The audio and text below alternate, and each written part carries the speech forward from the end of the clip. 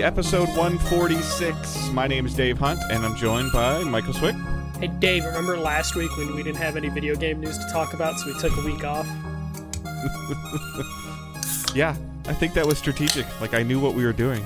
Yeah, it seemed almost perfect, and now we have kind of a lot to talk about, though PlayStation could have stepped up a little bit more than they did, but we'll get to that.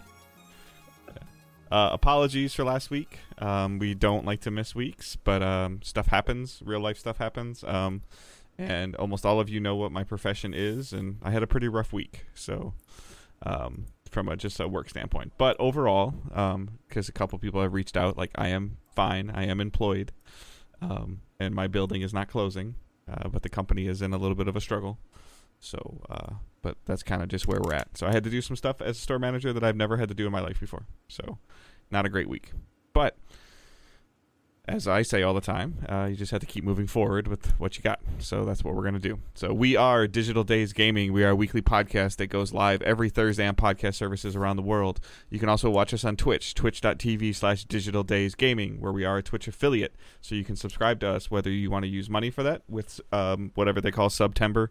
You get us, I think it's like 20% off if you've never subbed on Twitch before. So that's a great way for you to enter the Twitch ecosystem if you choose. Or you can link your Amazon Prime account if you have one with Twitch, and you get something called Prime Gaming. You get a bunch of cool stuff, little cosmetic things in other games, or like microtransactions, loot boxes, all that stuff.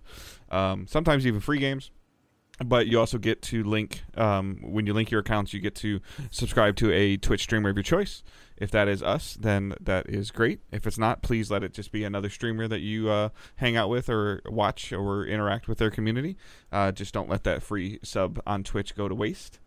And other than that, everything else link-wise can be found in the show notes. As always, leaving a review for the show is super, super helpful, as well as sharing the show. Whether you share it on Facebook, on Twitter, Discord, tell your friend, tell the neighbor, I don't know, tell somebody that we have a show and that they want to listen to it. That helps. And maybe ask them to leave a review after they listen to an episode or two. But other than that, we're going to get right into the meat and potatoes of the video game world of... I almost feel like these last 4 days have been more eventful than June. It definitely feels like that. There's at least a lot of game announcements, a lot of trailers. It was basically a mini E3 this weekend. And, like, man, if you're running Tokyo Game Show, you're like, what the hell, guys? We're, like, 2 weeks away. Like, you could have saved some of this for us, but that didn't happen. And Jeff Keighley's got to be pissed because he just did Gamescom, what was that, 3 weeks ago? Yeah, I think this is still a little bit, and we'll get into all of it, but I think this is, again, kind of like post-pandemic, where this stuff wasn't ready in May and June, but it was ready in August. So you can talk about it in, like, September. Yeah. Especially when we get to, like, the Nintendo stuff, where a lot of the Nintendo stuff we're going to talk about later is coming out either this year or within the first couple months of next year. It isn't until we talk about, like, the Marvel Disney stuff that's like, oh, you didn't really have anything to show, but you had a convention this weekend. But let's jump into some video game drama, as we love so much. So Xbox and PlayStation have kind of gone into, like, I don't know, I wouldn't say war, that's too harsh, but they're exchanging words on the internet right now. So Phil Spencer, a couple weeks ago, publicly revealed that Xbox had sent PlayStation an offer to keep Call of Duty on PlayStation for an additional 3 years once the current deal is finished. It's currently rumored the current deal is for 3 more Call of Duty games, so we're talking about 3 years plus a 3-year extension. Jim Ryan. So, like, 2028. Yes, yeah. Ideally, depending if you're counting this year. It's unknown if it counts this year. 2027, 2028. Yeah. And Jim Ryan did not fucking like this. Jim Ryan basically came out and was just like, he was disappointed he had to make a statement because he thought it was a private business dealing happening, or private business discussions happening. And so he was very disappointed that Phil Spencer wrote an open letter or publicly announced that, like, an offer was made to PlayStation. And Jim Ryan basically called the deal inadequate. It is not a good enough deal for PlayStation, for PlayStation fans. And as we all currently know, Xbox Activision merger or whatever, the acquisition, is currently under scrutiny now in the UK. Like, it's all past all the other hurdles, but now it's in the UK. Now it's in Jim Ryan's territory. And there are concerns in the UK about, like, it being a monopoly and Jim Ryan's coming out and, you know, totally against a deal, which he should be because he's the head of PlayStation. But yeah, this is kind of weird that we don't really see, like, the business side details like this come up of, like, 3-year deal was offered. Jim Ryan, fuck that shit. All right, so I'm of two camps of this. One, I think that Ryan being mad at Spencer for talking or saying or writing his letter, I think is a little misled. I think Spencer wrote the letter to possibly put other people at ease so that this deal goes through. Mm-hmm. He's like, hey, we're not taking this away immediately. You know, like, we have plans, we have a deal with PlayStation, and it also doesn't mean that another deal can't be reached. Yeah. So he's not, like, I think Phil Spencer's doing whatever damage control he can do right now to make sure that this acquisition goes through. Mm-hmm. And I think that Ryan has a point with what he's saying, but he also sounds like a crybaby. Yeah, like, from a business perspective, it makes sense why Ryan would see a 3-year deal and be like, no, we have been signing 10-year deals before this. We actually signed that deal with the previous CEO. So if we sign a 3-year deal with you, Phil Spencer, what assurances that can you give us that whoever succeeds you if you leave the company will also give us a deal? So it totally makes sense why a 3-year deal is not adequate for PlayStation's eyes.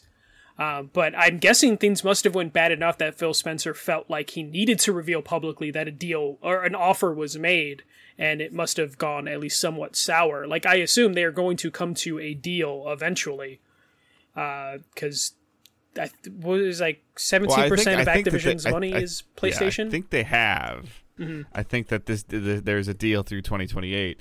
I said this on social media, like, we don't even know what the state of Call of Duty will be in 2027 or 2028. So, yeah. Like, or what Microsoft's plans are for the Call of Duty franchise in 2027 or 2028. I'm sure that they have some, you know, like, contingency plan or ultimate thing that could obviously change over time. But whether it sells or doesn't sell, like, what they're looking at and is... This is so hard to judge, and I know a lot of people hate this when I say this, but because your game does, I don't even know what the number is, Michael, you can correct me if I'm wrong, 20 million, 15 million, 12 million, I don't know what it sells off the top of my head. But it doesn't mean that isn't necessarily a success, because they want you to continue playing the game, making purchases, participating in events, getting the data, getting the engagement. That's almost more important than the number of copies that it sells, because they already have projected numbers.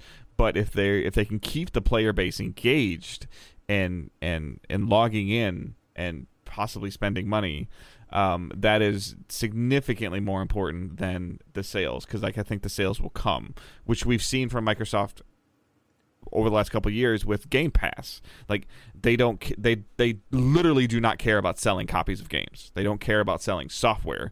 They care about selling subscriptions. And that's kind of at the point where they're at of, if the player has a choice, if they own an Xbox and a PlayStation, like, why would they buy Call of Duty on a PlayStation if they can get it through Game Pass and still play with their PlayStation friend that only has a PlayStation? Mm-hmm.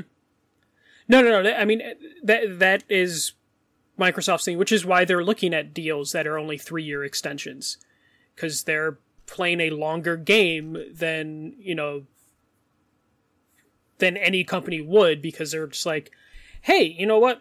We might just completely move away from... Well, they're already moving away from yearly Call of Duties. Like, Activision already was like, hey, we might skip a year. So right. that shows that, like, the ideology is changing over there, which also adds to Jim Ryan's thing of being like, what does a 3-year deal mean if you're skipping years? Like, what is that? What good does that do PlayStation? The bottom line. So there's a lot of stuff that's up in the air, and Microsoft, of course, is like, they're just trying to sell subscriptions. And I believe they said, like, yeah, we will keep stuff on PlayStation, but the shit's coming to Game Pass day one. Like, PlayStation, right. You're paying $70. Xbox users, you just need a subscription. So they've already confirmed that is happening. I'm sure they'll offer still physical copies of Call of Duty for 70. I mean, they're gonna sell. Yeah, they're gonna sell it. Yeah, but it shows you how in flux everything is with both companies, and I totally understand like Jim Ryan's standpoint. I still don't think Jim Ryan is a good like frontman for this fight, because he just doesn't come across that great. My problem is, and I'm gonna jump ahead really quick, but so we saw today during the State of Play that there's some exclusive quest in Hogwarts Legacy. Yeah, and Sony paid for that, and they won't. Xbox isn't getting it. Yeah, PlayStation's done that forever. Like, right. That is... So why is it bad that Phil Spencer bought a company and wants to put the company that he bought on his platform when Sony can go to WB and say, "Here's." I don't even know what the number is. Here's $100 million. Probably not. Yeah, I don't even know anymore. But here's whatever you here's need. X amount of dollars. Give us exclusive stuff. That actually looks kind of dope. Quest. Like that shit look great. And everybody's kind of like, oh, okay, that's par for the course. And the difference is that Phil Spencer says, hey, instead of me giving you X amount of dollars, why don't I just buy you? And then I can do with you with what I want. And I think that's the thing that doesn't help is like, so one company's buying exclusive content for their extremely large base. So you're going to get a lot of people like, hell yeah, we're getting content. And then you're going to get people that basically are seeing someone just eat up companies and being like, this is going to be exclusive, and people already put their flag in the sand. But what's Sony's goal with getting the Hogwarts exclusive content? To sell more copies of Hogwarts on PlayStation. Okay, so what's Microsoft's goal with purchasing Activision? No, I totally get it. Like it's a console war. It's people trying to push units. It's just one side has a bigger base than the other, so things are going to sway a certain way in terms of like public perception. People need to stop being so attached to a box. Yes. People need to stop being attached to boxes, political parties, sports teams. You've heard me say it. I love the fact now that I can watch anything. I can watch any trailer, any event, and have the ability to make the choice of where I want to play it and not be worried about it, not be stressed about it. I didn't care that there was Hogwarts Legacy exclusive content because I can just, if I choose to play it, I probably will buy it on PlayStation because there's more content for my dollars on PlayStation. If something, again, like circling back to recently, Nobody Saves the World. Oh, that came out. Okay, I'm going to play it on Xbox because I can play it on Game Pass or whatever. Like, and that's where that content comes from, and that's where my value is equated to.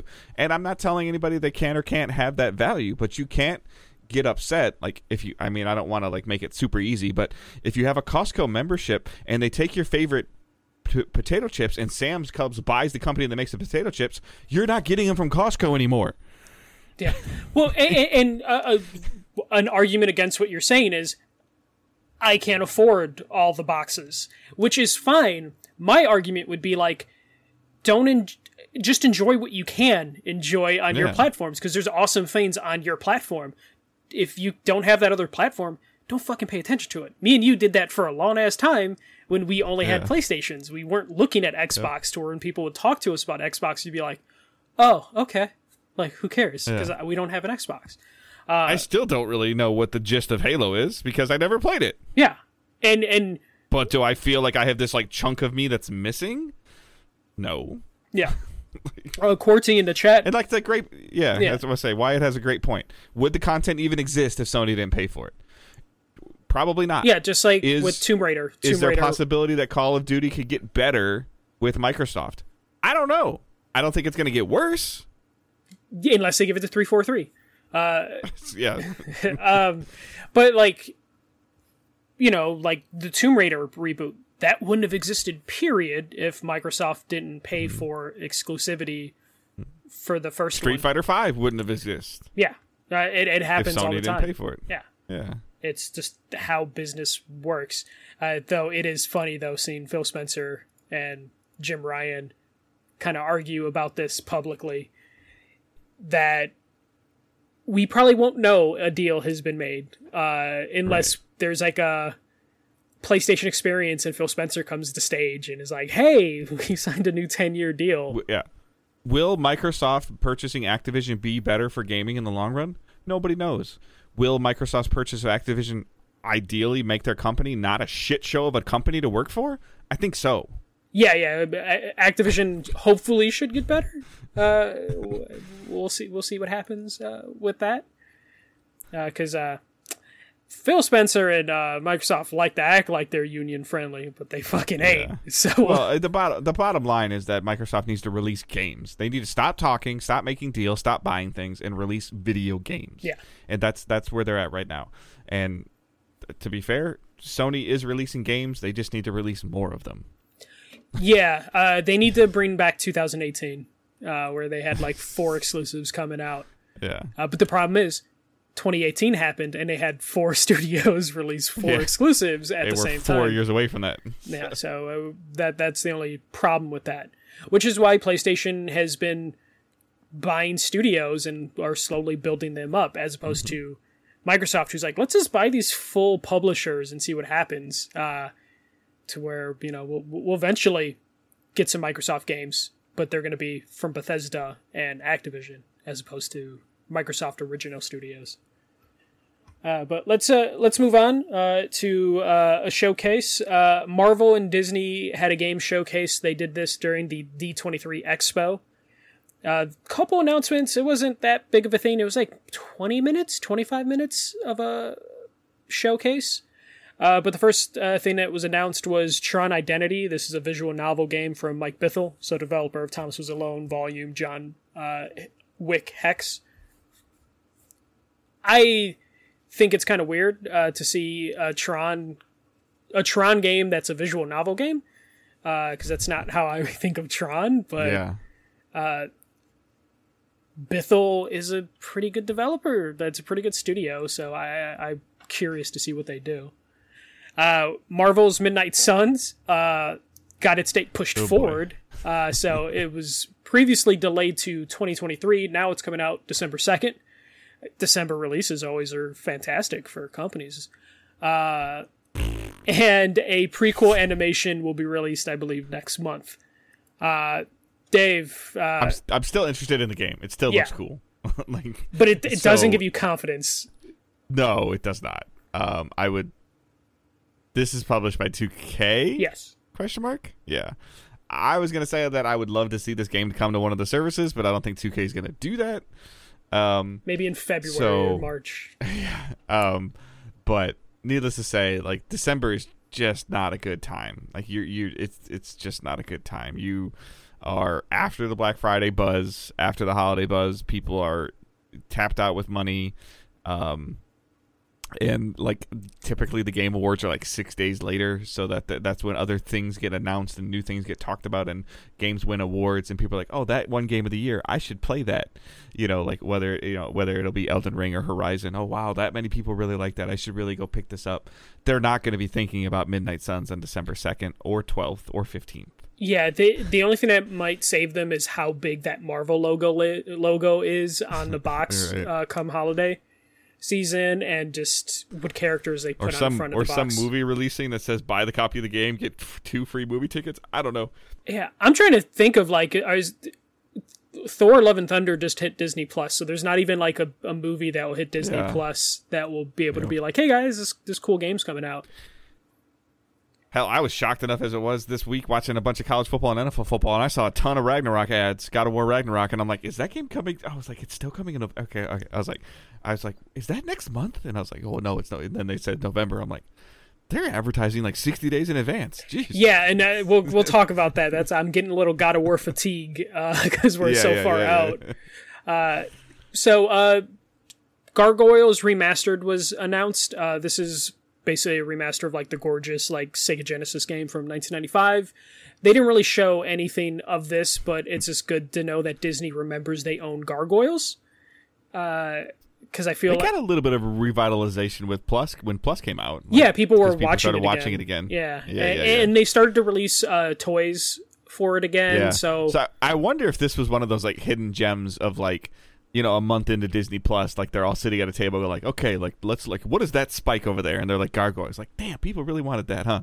I guess that means we should look at these other projects. Well, there was reports. And this is probably one of them. Yeah, there was reports that like, directors were pitching gargoyle movies to Disney a couple years ago, and Disney was like, "Fuck that." But then I wonder if the Disney Plus data showed them like, okay, there's a thing here, like this is for real, like they're going, people are getting this, just like there's 7% of our users got Disney Plus and only watch gargoyles. Like, I don't know if that's true or not, but I'm saying like, there's something on there that they're like, hey, some graph spiked, like, and that is just kind of like the cool thing of having like those streaming services have a back catalog, is they discover like, oh, people give a shit about gargoyles. Let's put out, what do we have? Oh, we have one game from the Sega Genesis. Oh, people actually liked it because the art style was cool. Fine.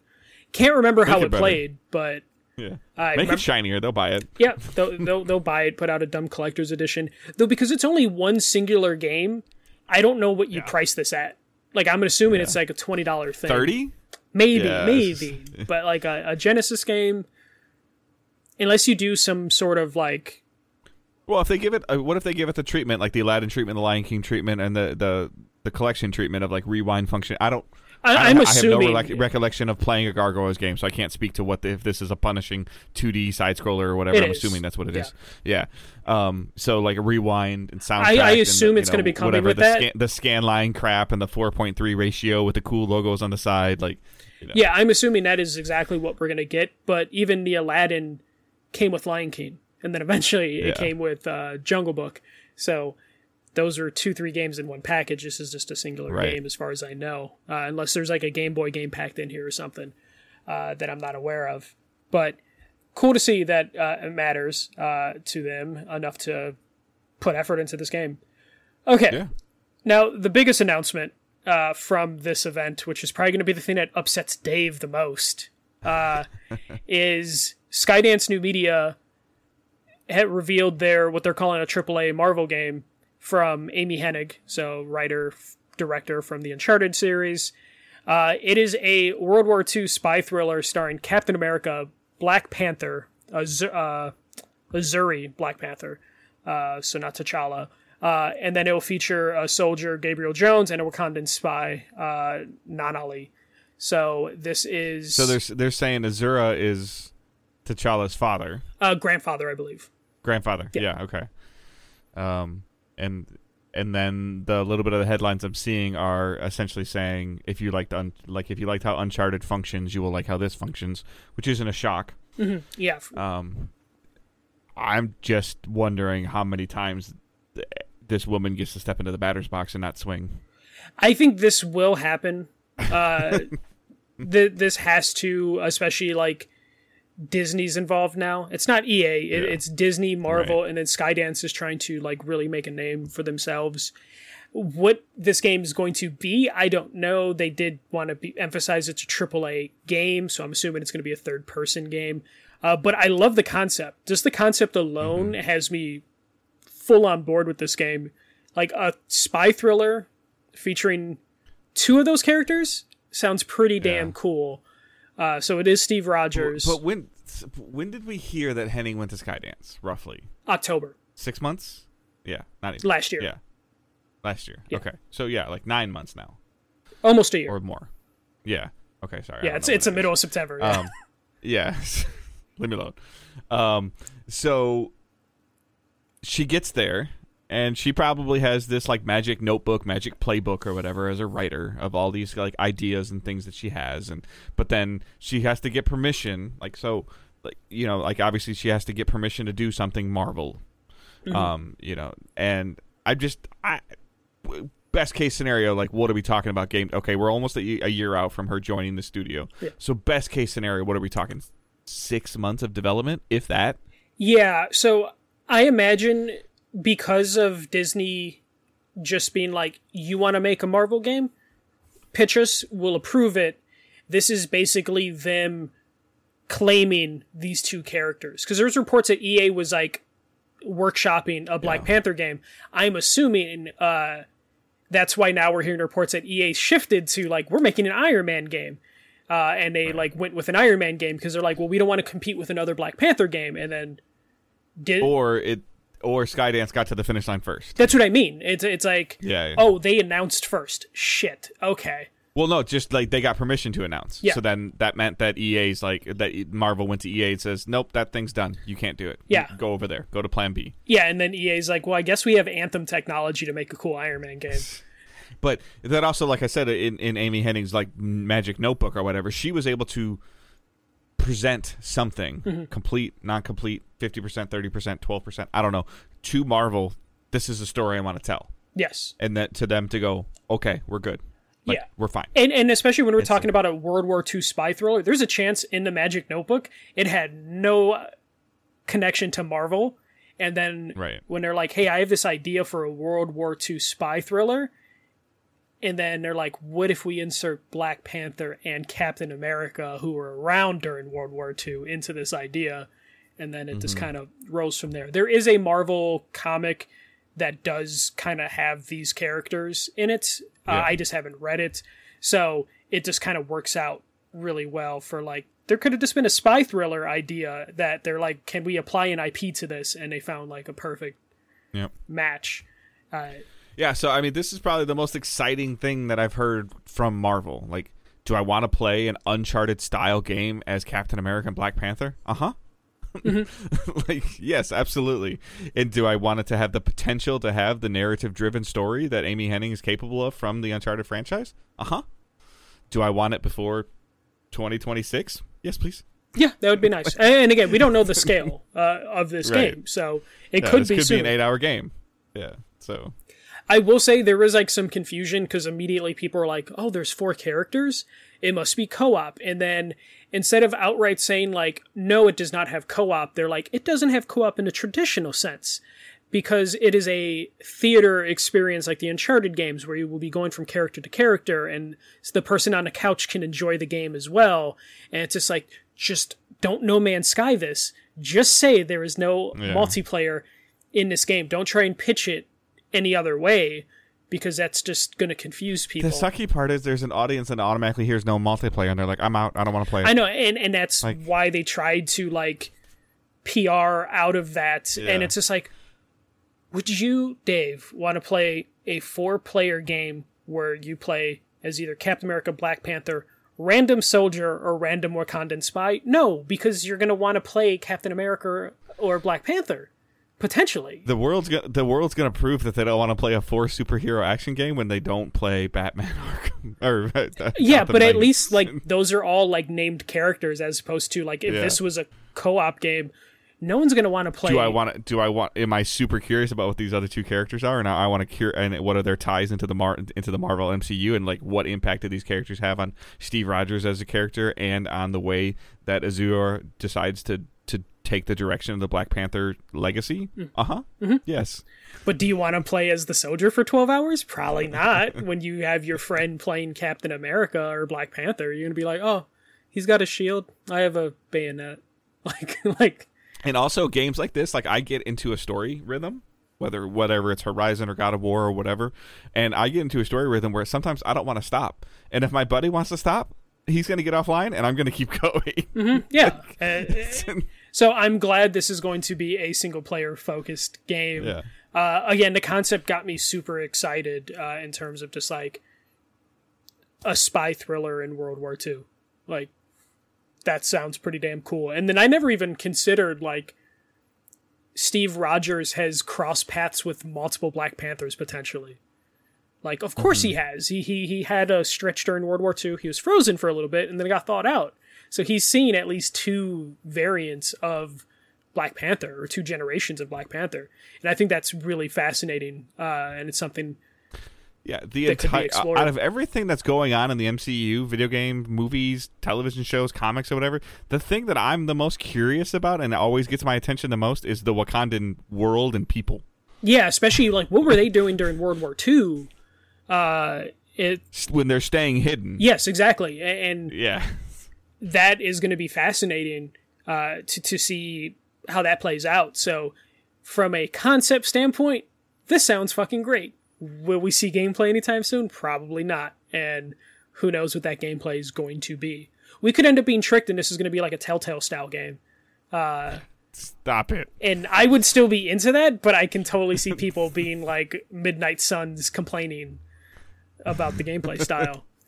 But yeah, I'm excited for that. And that was pretty much the Marvel Disney showcase. There was some other stuff. There's like a Marvel Pokemon Go game. There's a cool 4-player Mickey Mouse game, but it's not art style of the current Mickey Mouse cartoons, which I'm not the biggest fan of. So yeah, that was a Marvel and Disney game showcase. I think people were getting really excited.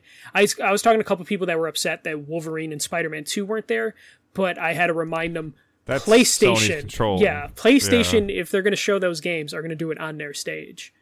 And then the EA stuff just sounds like it's just so far or so early in development that they can't even do anything, especially if they potentially pivot. To be fair, again, we didn't hear about any of Ubisoft massive Star Wars game. They didn't talk about it. They didn't title it. They didn't show it. That's Ubisoft's card to play.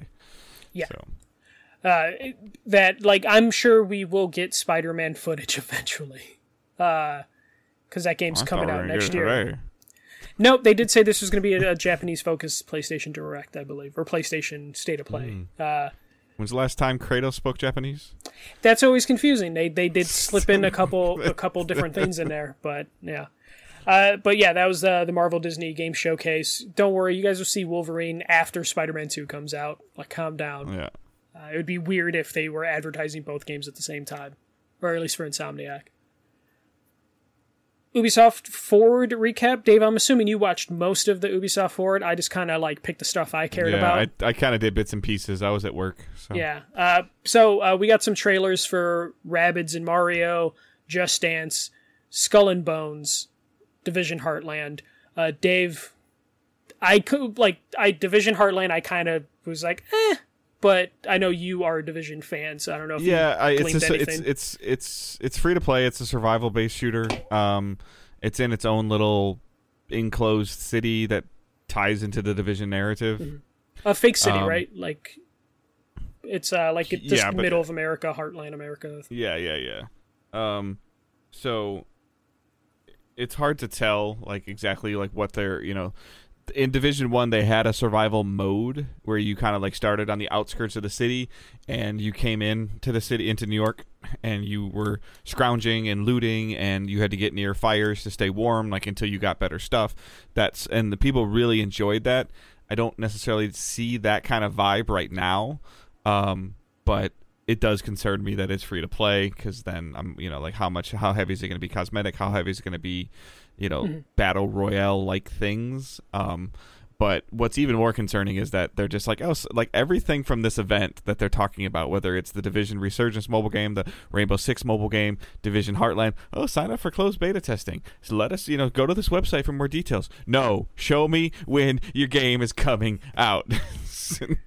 That's all you want. Like, we've had rumors around Heartland for months, and like now your first peek at it is like, sign up for closed beta testing. God, what have you been doing? Yeah. Ubisoft needs to release some stuff.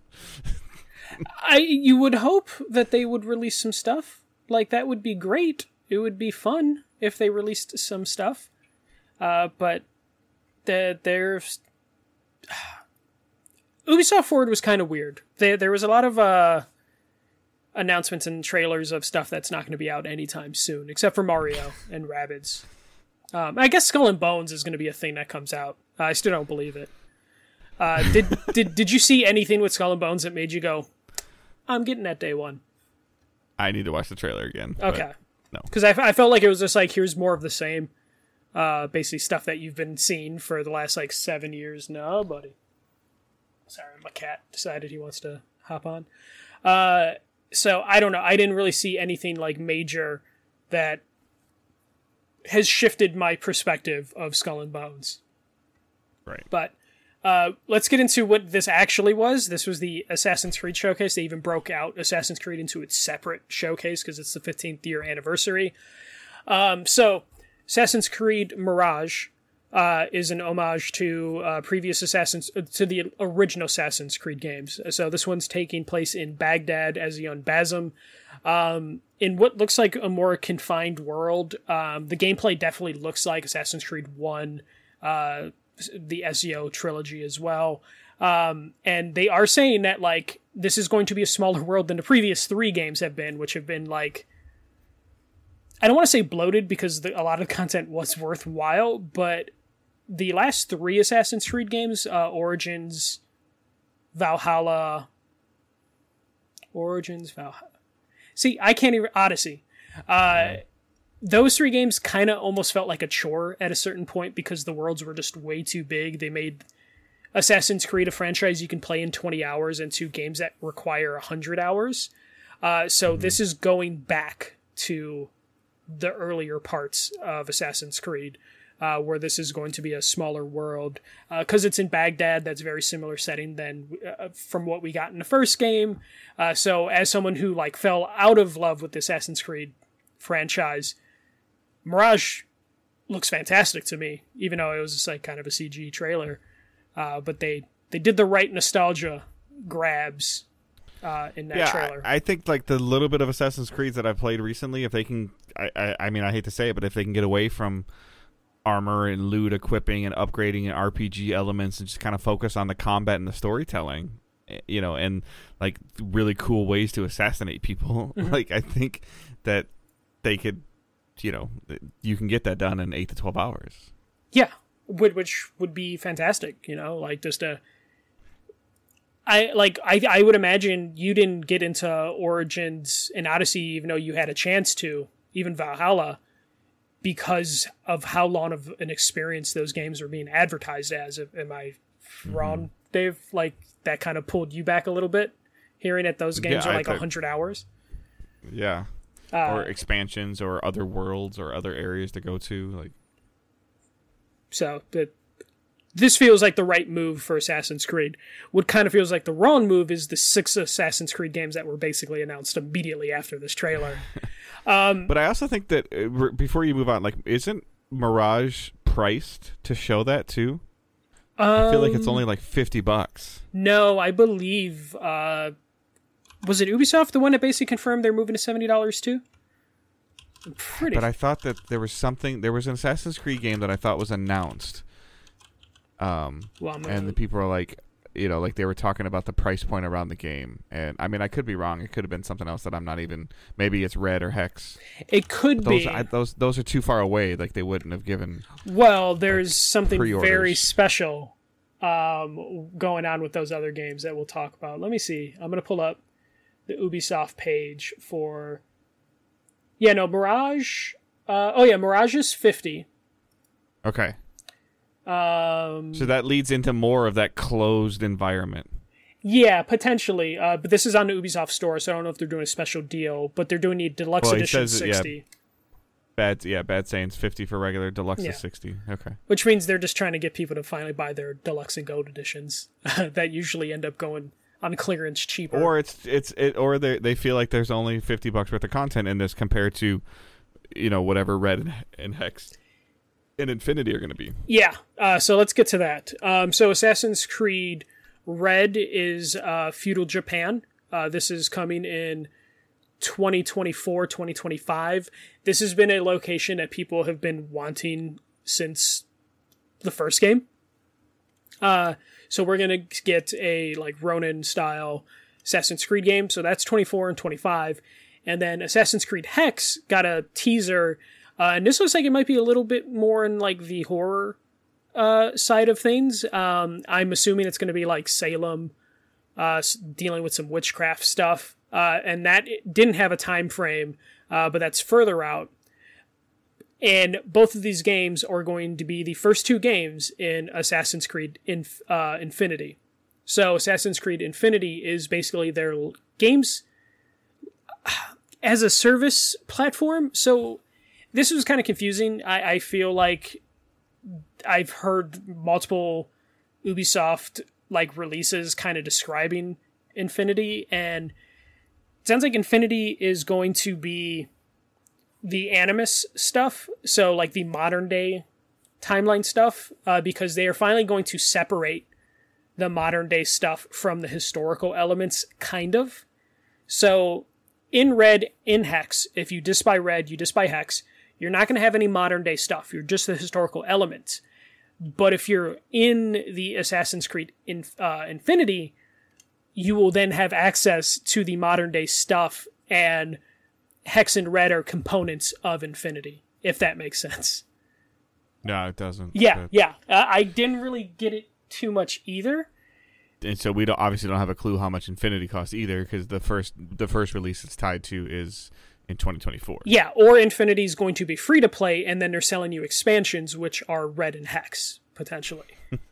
So that's so you can mess around. You can mess around with the Anubis, but then when you walk up to it to go into the thing to back into your memories, you're met with a purchase screen. Yeah. Just Desmond has to take his phone out and quick pay, or Desmond's dead, right? So Layla will have to quick pay to get access to the games. So that was kind of confusing on what Infinity is.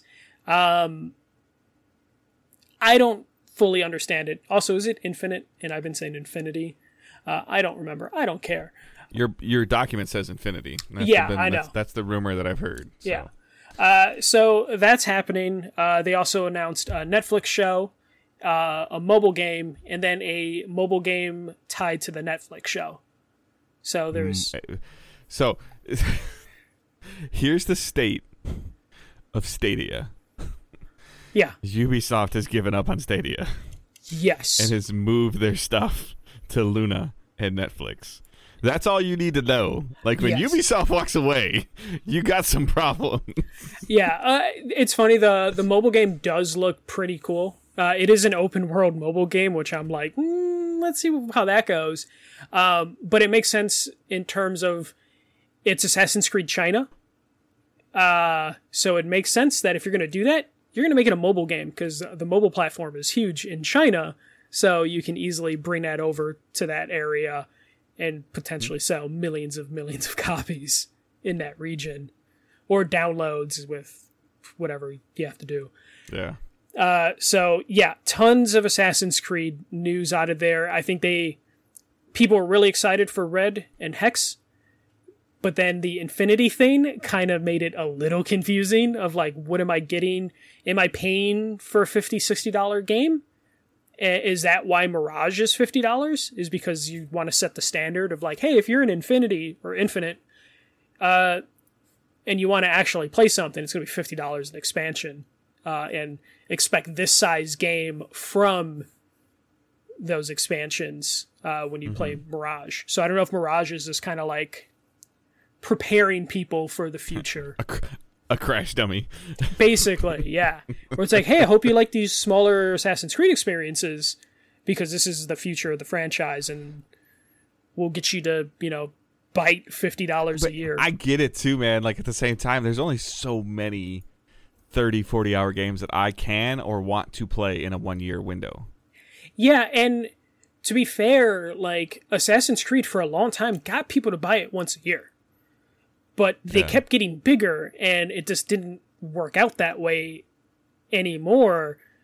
Which is why Valhalla, like, they realized, like, holy shit. It was a great November, December game. You bought it, you played it, you beat it, you stopped. Oh, there's another one. I bought it, play it, beat it, stop. Like, that's okay.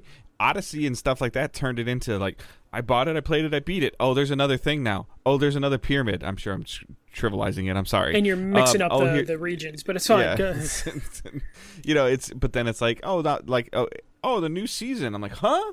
Well, and I think though, for that, when it comes to like Valhalla going into year 3 of content, they realize like, oh, the people that bought it are willing to continue to play this. We're not going to get new people into this because it's too big, but like they're trying to find like a happy medium, which I think is going to be separate games that are smaller. Take the Destiny model though into Infinity or Infinite, and then just say every 6 months here's a named content. I think that's what they're doing. I think that's what they're aiming for. But in order to do that, they need to prepare the audience that these are going to be smaller experiences, and that looks like that's what Mirage is setting them up. So if Mirage is amazing and it's only a 20-hour game with a reasonable size open world, then the fan base might be like, you know what, we're okay without the 100-hour game. And then that will bring people in like you, Dave, who kind of like are like, I'm intimidated by 100-hour experience because I don't have fucking time for 100-hour experience. So it might get you in, and then also for me, who fell out of Assassin's Creed, it could pull me back in. Because it's a 40-hour, 50-hour game. You're like, I don't want that. I want a game that I can play and beat in 2 weeks. Yeah. And then if they can pump these out regularly, they can end up back into their annual release thing, but it won't hurt their bottom line, and they would have to crunch their developers down to hell. Because it's like, oh, we're not building these gigantic, expansive worlds. We're just... Yeah, get them on an 8-month development cycle or whatever and get 3 studios doing it. Yeah, which and then you really get like 36 months or something like that to do it. Yeah, and that's basically each Assassin's Creed game... Stupid math, so... Each Assassin's Creed game they announced, they named the studio that's working on them, and each game is being worked on by a different studio, so this is something that could really work out. For Ubisoft in a long run in terms of like development health, basically. Yeah. Kind of tightening things up. And then also trying to one-up itself every single time. One-up itself, but then also being like, fuck, they added this mechanic to that game? Well, we gotta add that mechanic now too. Because I'm sure that was a problem. Anytime like Odyssey did something and then Valhalla team's like, fuck, you guys were doing that? Like... Because that would happen in Call of Duty, where like they would add something, and then people would be like, "Why don't you have that?" You got double jump and wall run? Oh, we just have mantle. Yeah, no, and that became a problem for Call of Duty because people were like, "Oh, I like the way the last year's played." Well, you ended up, like, I'm just a Treyarch COD guy. Yeah. Know? Or I'm an Infinity Ward COD guy. I remember the boots to the ground was like a big push point for like Treyarch. So there's different things that this could benefit Ubisoft. All right. Any other thoughts about Ubisoft Forward? I'm getting more and more concerned about Avatar and Prince of Persia. And Avatar was there. I think they said they're doing something separate for Avatar or something, or they'll talk about it later. I just don't give a shit about Avatar, so I didn't include it. And it was really brief. It was just like, here's Pandora. I know they just announced that it was a delay, but it's coming out in the next 6 months. Like, we need to start seeing a little bit more. Yeah. And I didn't include it, but Ubisoft, Tencent got a big stake in the company that owns Ubisoft. In the family. Yeah, the family who run Ubisoft. I was like, what the? Is a very confusing offer. Instead of buying Ubisoft, we're going to buy the guy that runs Ubisoft. We're going to buy the brothers. Yeah. We're going to buy 50% or 49% of the brothers. So I didn't even include that because we just had too much video game stuff to talk about. Yeah. All right. Nintendo Direct happened today. So I'm just going to burn through this list, Dave. You can stop me if there's anything you care about. There's one thing I did forget. Hold on. All right, so Fatal Frame, Mask of the Lunar Eclipse coming to the West in early 2023. To PlayStation as well, which they didn't announce. Obviously. Octopath Traveler 2 confirmed coming in February. That's a quick turnaround. I know you like Octopath Traveler. Yeah, this Square Enix. This is why Square Enix sold their Western studios, is because they realized like, hey, we can pump out these like RPGs, because Square Enix had like 3 RPGs that kind of look similar announced during the showcase. But Octopath Traveler, we knew it was in development, but they never confirmed it. So the fact that they confirmed it and are like, hey, it's out in February, this shows that like Square Enix is like, hey, these smaller games make us money and we can pump them out regularly. I believe Octopath Traveler is on Game Pass currently. It's actually been one of the games that a lot of people recommended that I play, partially because a lot of them have told me that I can play it on my phone and I don't really have to worry about any kind of precision control or lag as much. Yeah, you could do that, and also you could just play it on a Switch on the go. And I believe this is coming to... It might be coming to PC day one, and also might be coming to PlayStation day one, since Octopath went multi-platform eventually. We'll talk about this right now. More N64 games coming to Switch Online. So we got Pokemon Stadium 1 and 2, Mario Party 1 through 3, Pilot Wing 64, and then the big one, the one that's been like a constant rumor for how long, Dave? Like a year? 2 years? It's a long time. GoldenEye 007 is coming to Nintendo Switch with online play.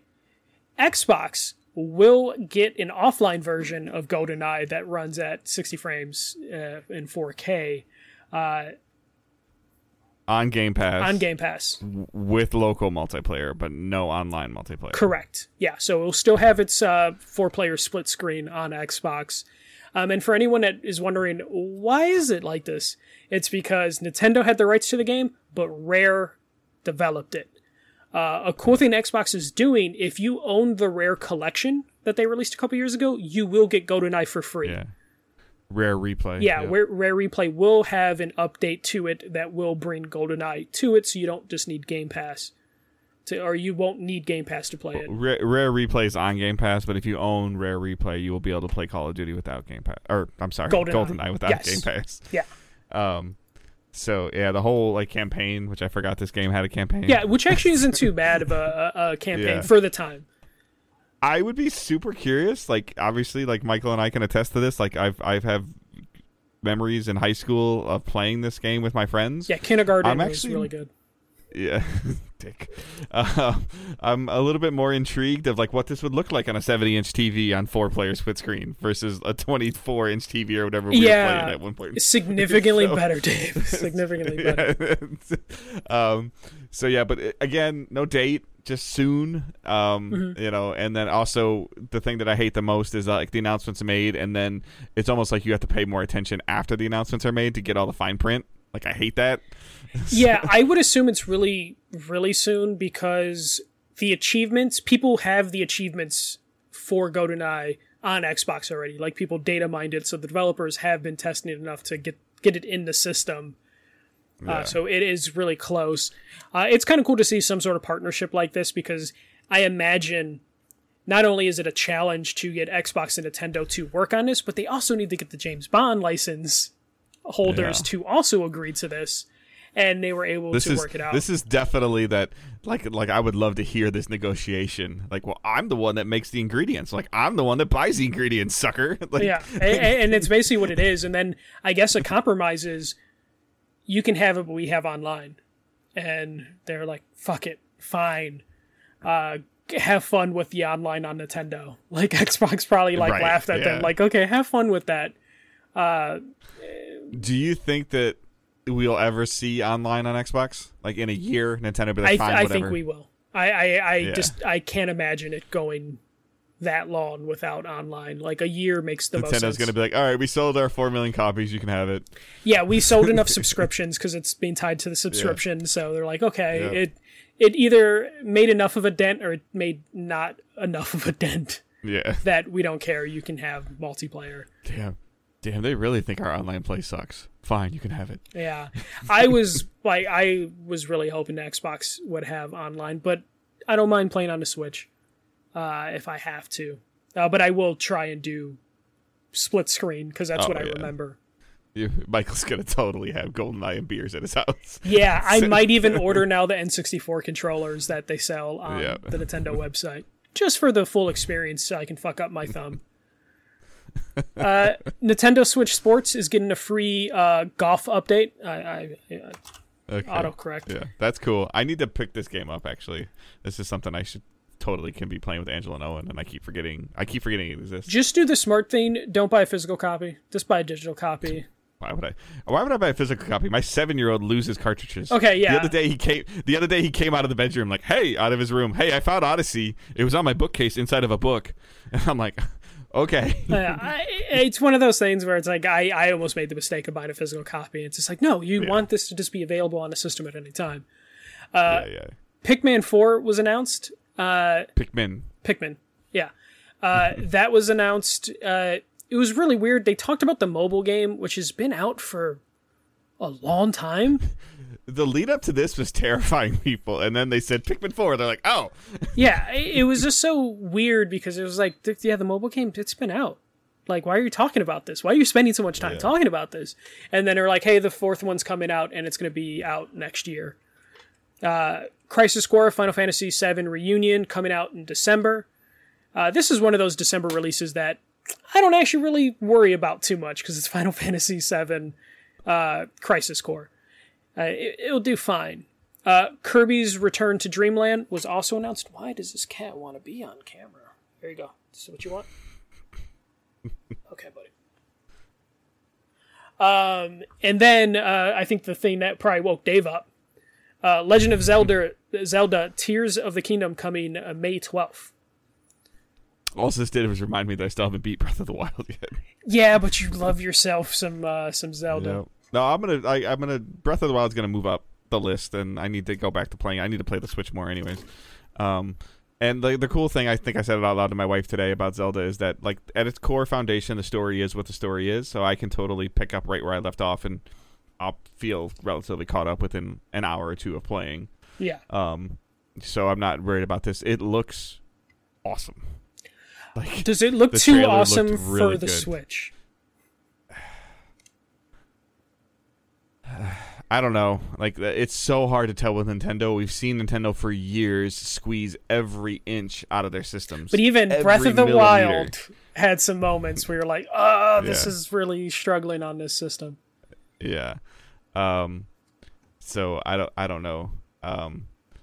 Yeah, like I think, did you hear the speculation of, so Queen Elizabeth passed away?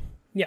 And they announced the Nintendo Direct. There was rumors last week that the Nintendo Direct was going to happen, but now it wasn't because Nintendo didn't want to be disrespectful to the Queen. Now we know why, because the name of the Tears of the Kingdom. Yes, like that's what I was going to ask you. So Nintendo UK did not broadcast the Nintendo Direct because of period of mourning time or something. Yeah. I'm probably getting that wrong. I'm sorry.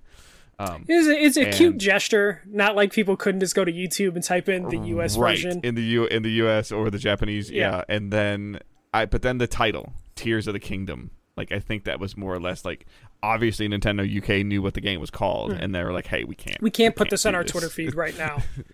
Yeah. I totally imagine that was. Yes, but it looks super cool. I have my concerns about it, but at the same time, I don't think Nintendo can announce a game and then announce a new hardware system in the next 6 months.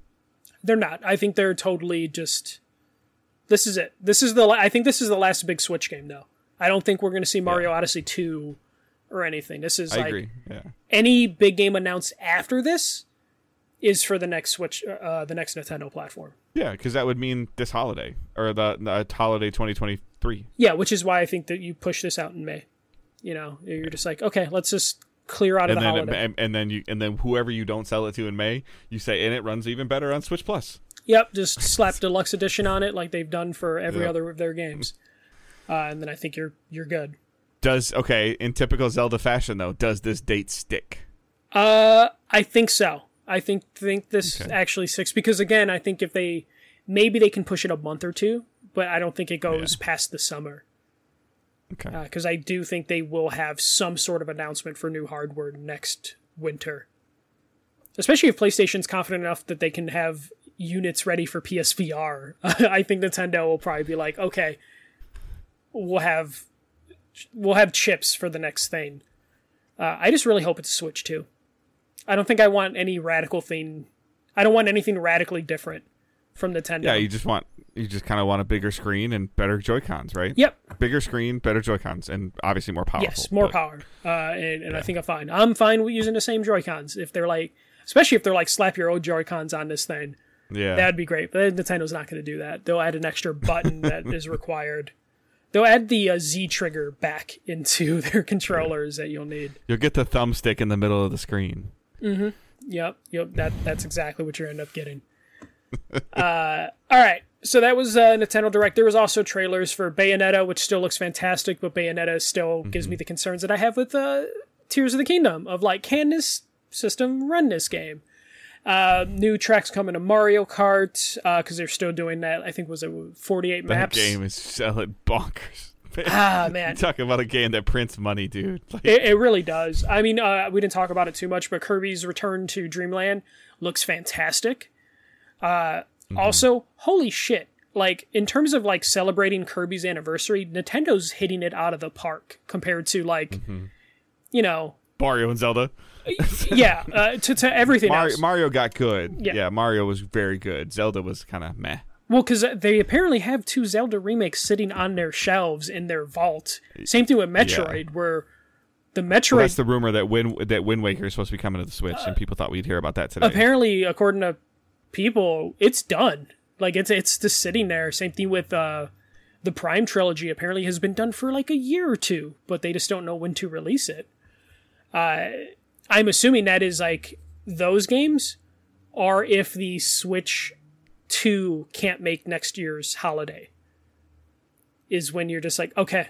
We can't release the new Mario game. We can't release, or they do a Nintendo Direct on like November 12th or November 15th this year and say, "And Wind Waker's available today."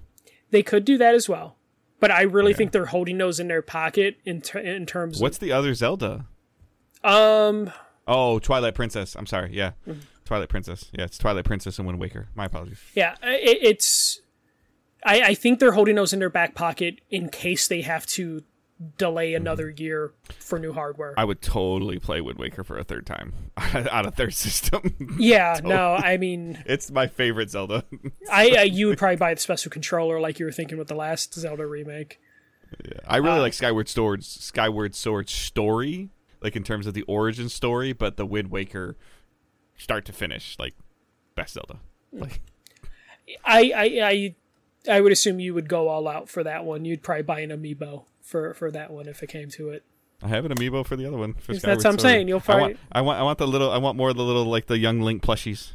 Okay. Those hand gestures scared me. Yeah, no, Dave, no. All right, that was a Nintendo Direct. PlayStation State of Play.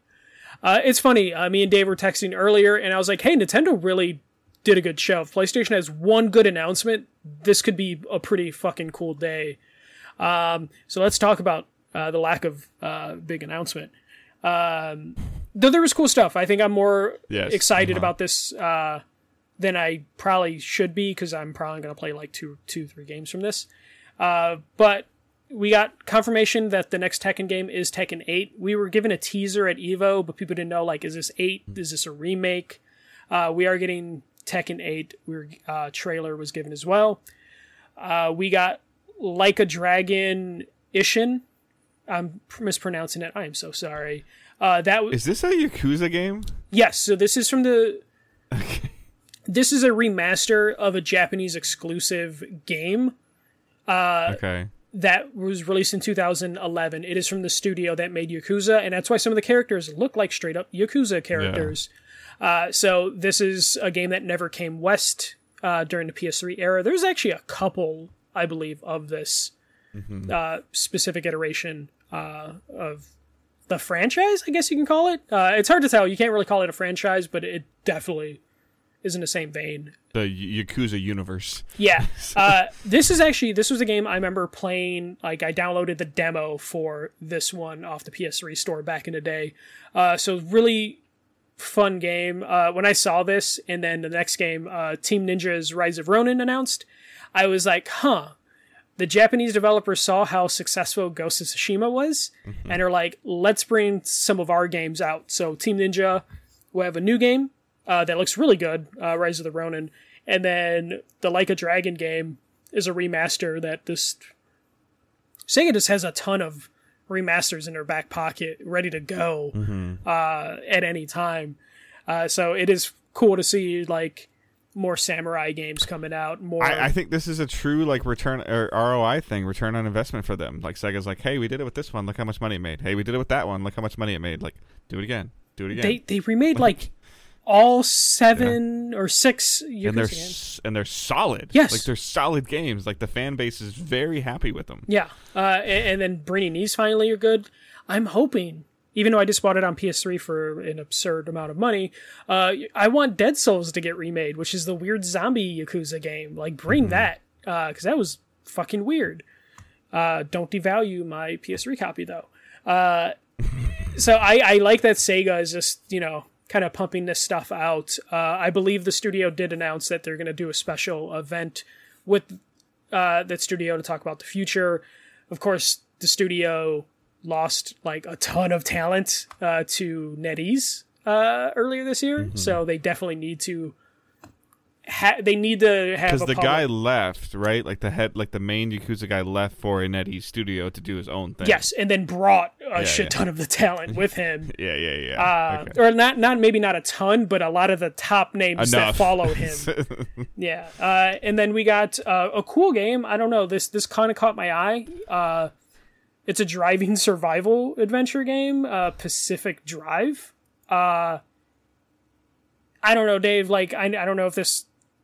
It looked a little clunky to me. It looked clunky at first, but it's a cool concept. Like I was like, "Is this a VR game?" It did look like a VR game at first. Yeah, and I did, but I don't really know what's going on entirely. Of like, yes, I can see like there was a lot of time in the car and dodging things and moving things, and so. But didn't this one say like 2024? It did, because you got to have one of those.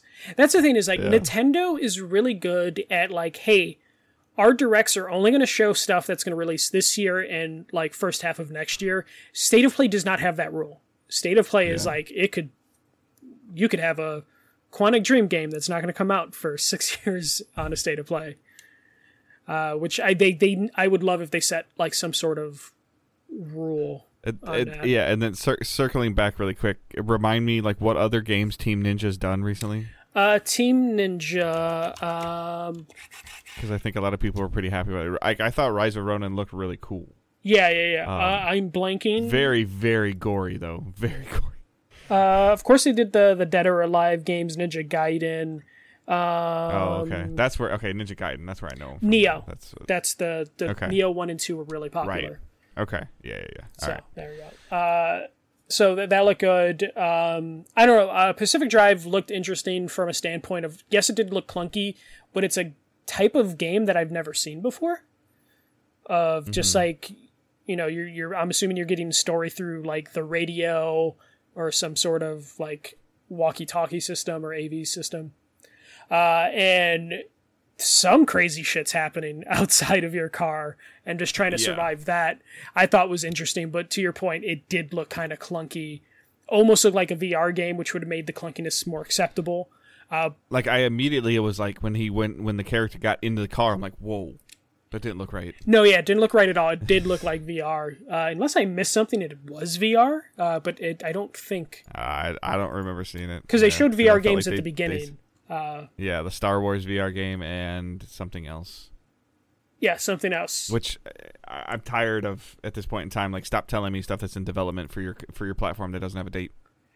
Yeah, at a certain point, unless it's something mind-blowing, and I don't think we've seen anything like mind-blowing for No, PSVR. the Star Wars game looked really cool, but it didn't. I didn't see anything in there that made it look better than VR1. And I'm sure that like the head detection and motion movement is going to be what's better, but like VR games with a headset on are going to be not going to look like PS5 games. I don't care what system it runs on. Yeah, like, and I think most people at this point realize you put a peripheral on your head, you're going graphical fidelity's going down. Yeah, no matter how crisp the new headset screens are, it's still going to textures are not going to look as good as they can outside of VR. Project Eve got a new trailer and a name. It's now called Stellar Blade. This looks like it's basically like PlayStation's answer to like a Bayonetta. We had seen this previously. I got a lot of bright memory, like flashbacks with this. Put a higher quality than bright memory, but I totally see what you mean there, especially as something we just played like a month ago. Yeah. But Stellar Blade looks fantastic. I'm interested in this, especially because I want Bayonetta 3, but I don't want to play Bayonetta 3 on the Switch, so I'll take this if I have to. Trying to see, they announced what almost sounded like NFT for PlayStation Stars, but they didn't say it was NFT, so I guess it's acceptable. What are you supposed to do with that stuff? Brag about it like I guess the people that brag about trophies do. I don't know. Like, Dave, this is not meant to appeal to either one of us. Can you imagine if one of your friends... I want to know what other perks of whatever it's called, PlayStation Stars is other than digital. Well, they said statues. So. They said discounts and PSN credits are things that could be unlocked with trophies. So there's at least that coming. It's probably similar to like the Game Pass quests. Yes, I think it's exactly. Where you earn points. Yeah, exactly the Game Pass thing, but also now with potentially NFTs. I'm assuming it's not. They're probably NFTs, right, Dave? They're just not going to call them NFTs. Can you take them out of your PlayStation? Probably not, but like I know They're not really NFTs, right? So some NFTs have to live in their like fucking thing. Where am I putting this NFT? I don't know, Dave. Where are you putting a trophy? Like nowhere. But you know there are people that give a shit about like the trophies they have. But somebody can click on that game and see when I earned it. I'm assuming and how if and you how click I in your earned it, profile, you can see these digital goods. Like you'll be like, Dave has the dildo from Saints Row 3, and you'll be like, oh shit, Dave's got the dildo from Saints Row 3, and it'll be like, oh shit. Of course, you immediately went that direction. Yeah. I was looking on eBay for the ones they gave media for the dildo for Satan. Yeah, because they made them and put them on media. Your search history algorithm is broken now, sir. Oh, it's so goddamn broken. It's so broken. I gotta start incognito searching eBay because eBay does not know what I'm looking for right now. All right, and then there was a game, Synduality, the futuristic-looking game. That looked pretty good, but they ended with God of War Ragnarok, which did not fit the vibe of this thing. Other than the fact that I want that controller, just because I love that blue. Yeah, I do like that controller. It was pretty nice. That blue looked cool. I could do without the little logo on the touchpad, but I get it. It's a God of War controller. Mm-hmm. Like that looked cool.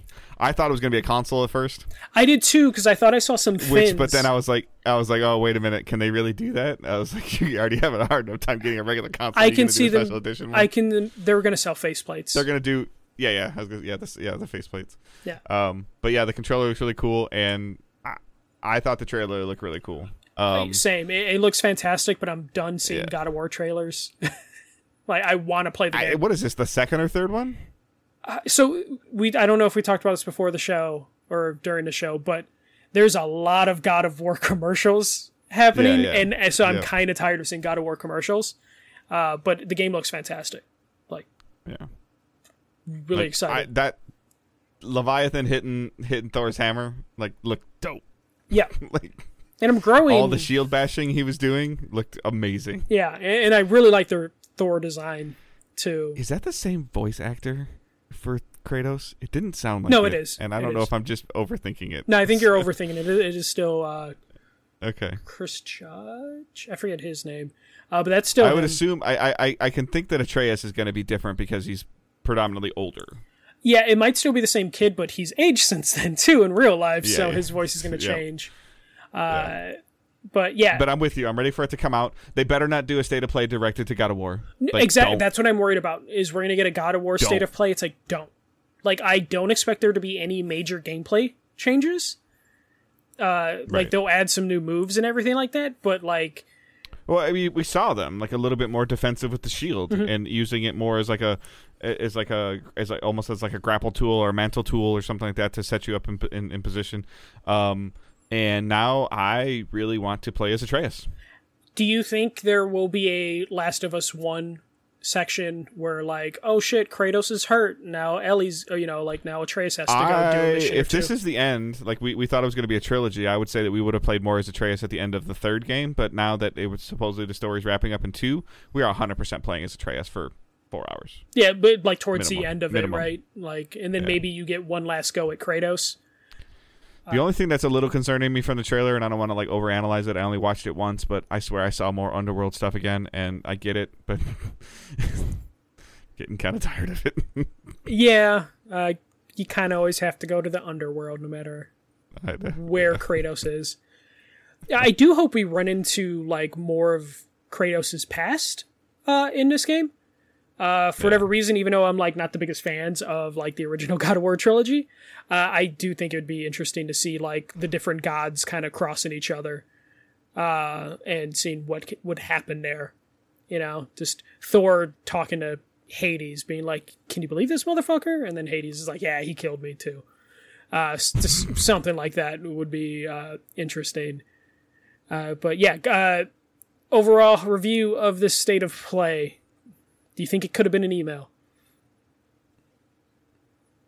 Yeah. Yeah, okay, yeah. Like, I think that PlayStation Stars, whatever it's called, could have been a blog post.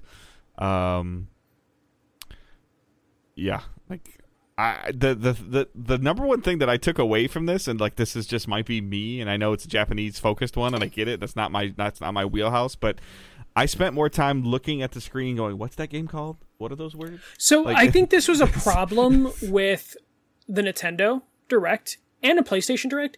Is in the Nintendo one, they had a lot of Square Enix RPGs and farming life simulator games that it was hard to differentiate a good chunk of the Nintendo Direct in terms of like there was like 10 games that kind of all were the same genre, and then when you got to the PlayStation State of Play, you had 2 like warrior samurai games, and then you also then had a lot of like kind of actiony futuristic game in terms of like Project Eve and Synduality, to where some of that stuff kind of just really blended in, which like I get it. Sometimes that happens, but there's a way to do this to where you can separate some of these similar games. So historically, the last 2 Septembers, Sony has had larger events than this.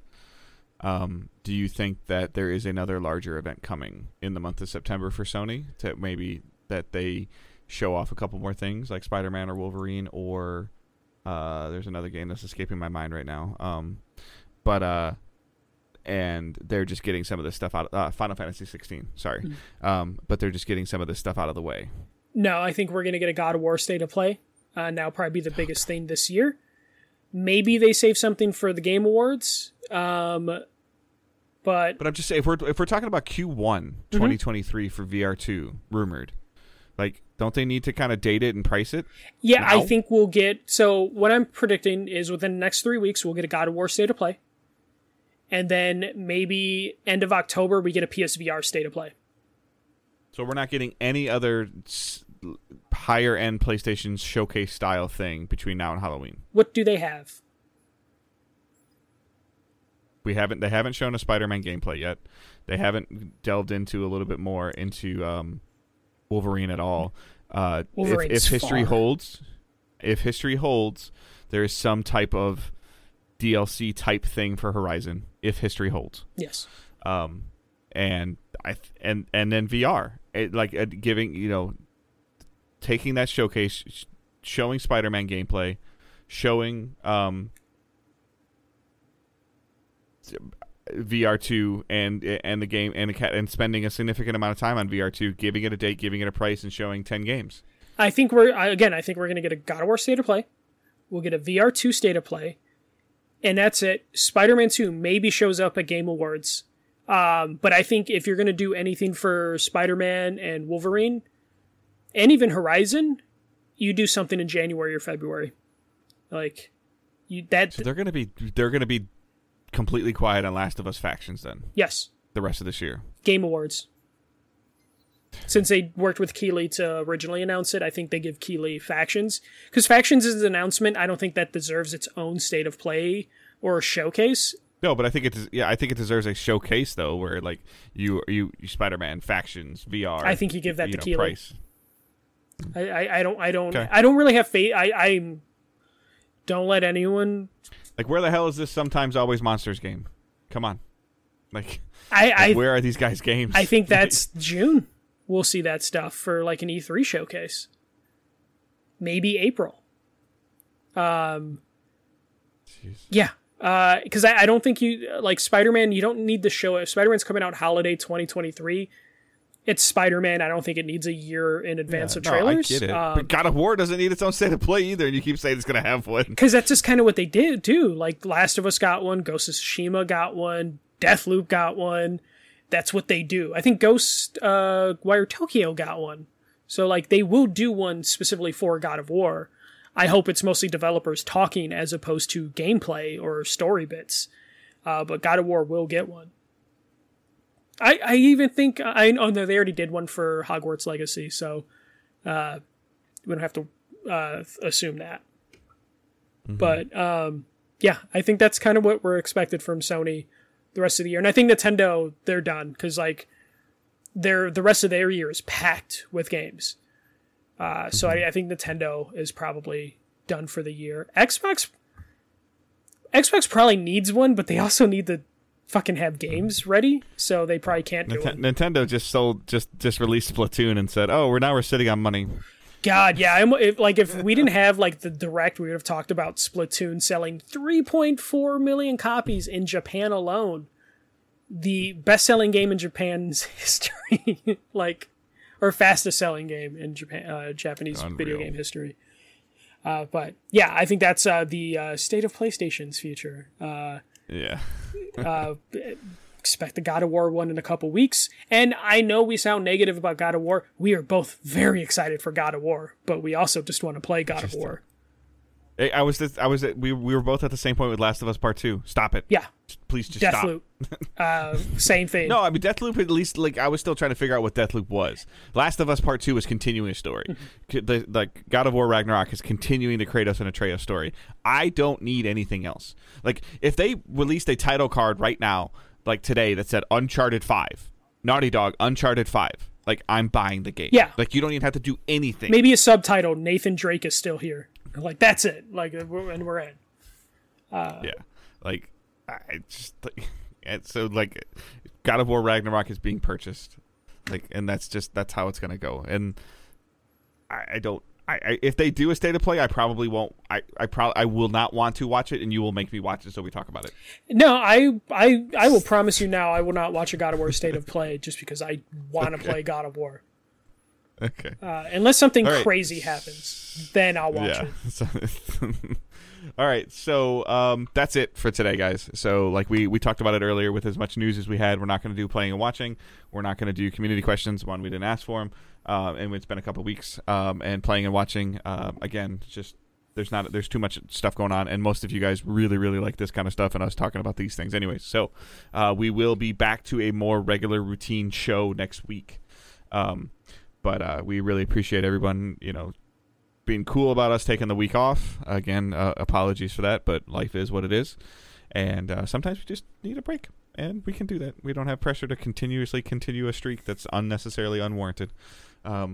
So that's just kind of where we're at, and that's the cool thing about it just being the Michael and Dave show, is that we collaboratively make a choice and we move on. Mm-hmm. So you can follow us on Twitter. The main account is @DigitalDaysPod. Michael's account is @TheFirstMJC. Mine is @GoodDaveHunt. Facebook group and Discord server are in the show notes. Patreon is in there as well. Thank you for those who have been supporting us. We're working on getting back into that routine as well.